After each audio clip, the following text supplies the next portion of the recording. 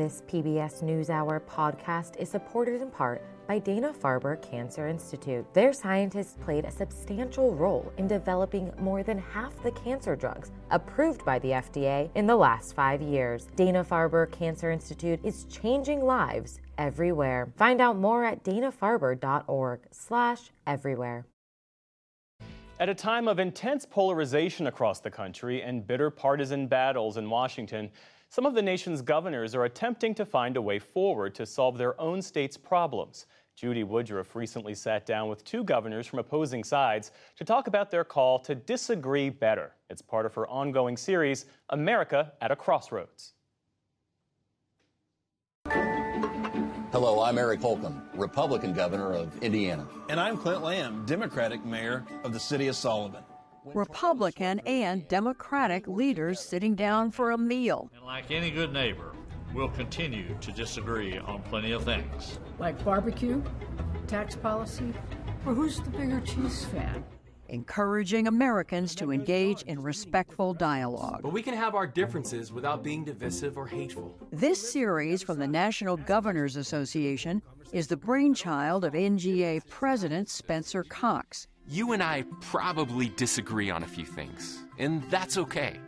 The first-term Republican governor from Utah who wants to show Americans how to disagree better. Our country is deeply divided, and most Americans are tired of the division. We see dysfunction in Congress. We see this deep polarization that's happening all across the country.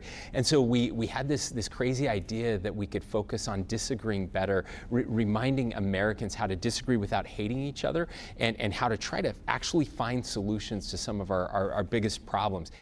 Last week, as governors from across the country gathered in Washington for their winter summit, I met Governors Cox and Wes Moore, the first-term Democrat from Maryland, at an event hosted by the Economic Club of Washington to talk about why they're pushing this initiative now. It's been a fantastic opportunity for us to remember that there's nothing more un-American than hating our fellow Americans.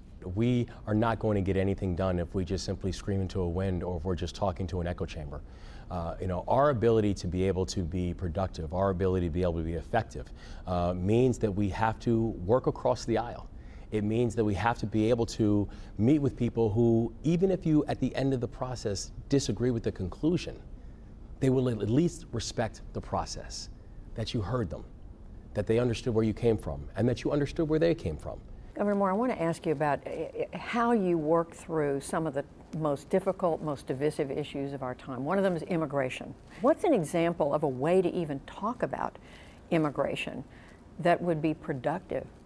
Yeah, I think the thing that we can all fundamentally agree to is that the system that we have in place right now, it does not work.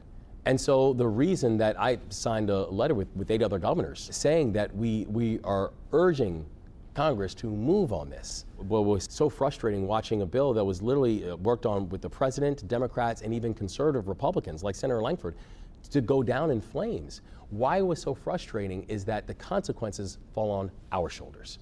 And that's why we need a measurement of action.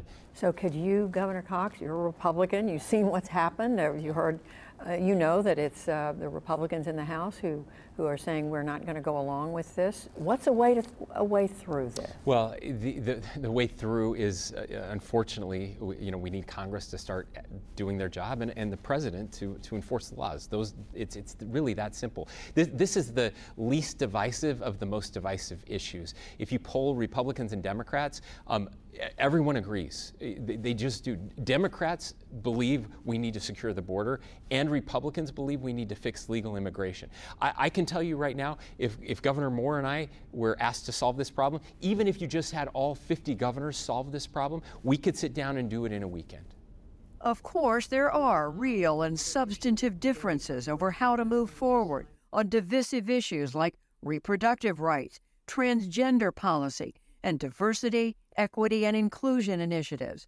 Just recently, Governor Cox signed legislation in Utah banning DEI programs in state government and universities, prohibiting gender-affirming care and surgery for minors, and mandating that trans people use the bathrooms that correspond with their gender assigned at birth in public schools and state-owned buildings. Both Cox and Moore emphasize that disagree better doesn't mean there won't be real disagreements at the end of the day. The process matters. I think the process is really important, and the way we treat each other. And the way we've approached DEI is a little different than other states. We're trying to focus on government not discriminating on the basis of color, but helping everyone who's struggling. We want everyone to feel included. We think inclusiveness is very important. We think diversity is very important. And how we do that, how we use the power of the state to do that is also really important. And that's where there is definitely some disagreement. Sometimes too much gets lumped into DEI that really isn't DEI, and understanding what the philosophy is behind it is really important. And so yes, there are major disagreements when it comes to DEI, but at the end of the day, I think we're seeking the same thing, and that is that everyone feels included, that everyone has the same opportunity, that the deck is not stacked against anyone. That really matters to me, and I think it matters to most Americans. And I think and that's exactly right, that we want to make sure that everyone is just getting a fair shot at open success. You know, we know that a lot of the discrepancies and a lot of the disparities that we have seen in our society, that we still see to this day, everything from wealth gap to housing gaps to educational gaps, they haven't been by accident. There have been government policies that have helped to create that. The reason that we look at things like a racial wealth gap, for example, you can't understand that without understanding things like the Homestead Act, the unequal application of the GI Bill, historic redlining. You can't understand how the racial wealth gap has ballooned to 10-to-1 in this country without understanding that it's been government policies that have helped to create that level of gap. What is government's role to help to address the inequities that government helped to create? I'm Spencer Cox, your Republican candidate for Utah governor. And I'm Chris Peterson, your Democratic candidate for governor. Yet another issue starkly dividing the country is trust in elections. In 2020, as he ran for his first term as governor, Governor Cox joined his Democratic competitor in a pledge to honor the outcome of the election, whatever the results. Whether you vote by mail or in person, we will fully support the results of the upcoming presidential election, regardless of the outcome. Researchers at Stanford studying polarization told me last year that this kind of public act by leaders can make a real difference in ratcheting down partisan animosity. And yet, right now, the latest poll shows 69% of Republicans say they don't believe Joe Biden legitimately won the election in 2020 to be president. How do we move forward when there's a disagreement on something as fundamental as that? Yeah, that's a tough one for sure. There's no question. And I'm very fascinated about how and why that's been able to happen. That myth has been perpetuated so much when we've had legal proceeding after legal proceeding that has shown that none of those allegations were true. And it's difficult in this new era where we have social media and you know, we can surround ourselves with information that just confirms whatever we want to believe. Our biases instead of actual truth and seeking for truth, and that deeply concerns me as a nation. We need good people who are willing to stand up and speak the truth even if it's unpopular, and I will certainly continue to do that. I ran against an election denier, where when asked the question, would he accept the results of the election, his answer literally was, it depends on the results of the election. So it's a very difficult baseline to start that conversation with that. But I think the thing that we continue to have to do is understand why that exists. And for a lot of people, it is a lack of trust. It's a lack of trust in institutions. That statistic is actually saying something much bigger. It's not just about elections. It's not about an election. Do we trust our institutions to actually make our lives better? You're all about trying to get people to listen to the other side, and yet the person who is a likely Republican nominee for president this year is someone who seems to pride himself, Governor Moore, on being a divider rather than a uniter, and that is former President Trump. How do you do this work under those circumstances? Because I'm not doing this work because I'm pushing against Donald Trump.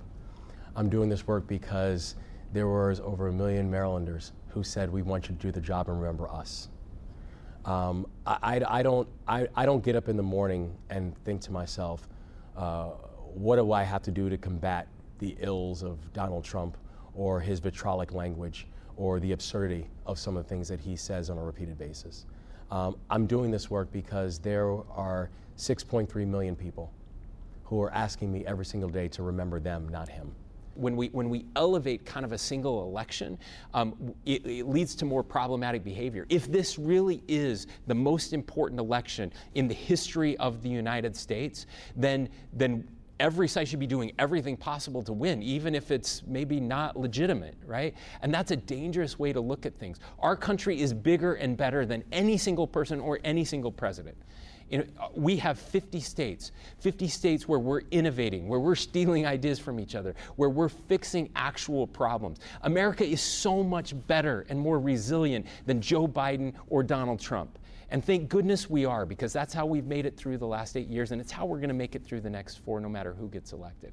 And so I believe in us, I believe in the American people, and I believe that we should be engaging with the American people to find out why they feel so attacked all of the time and to try to make life better for them.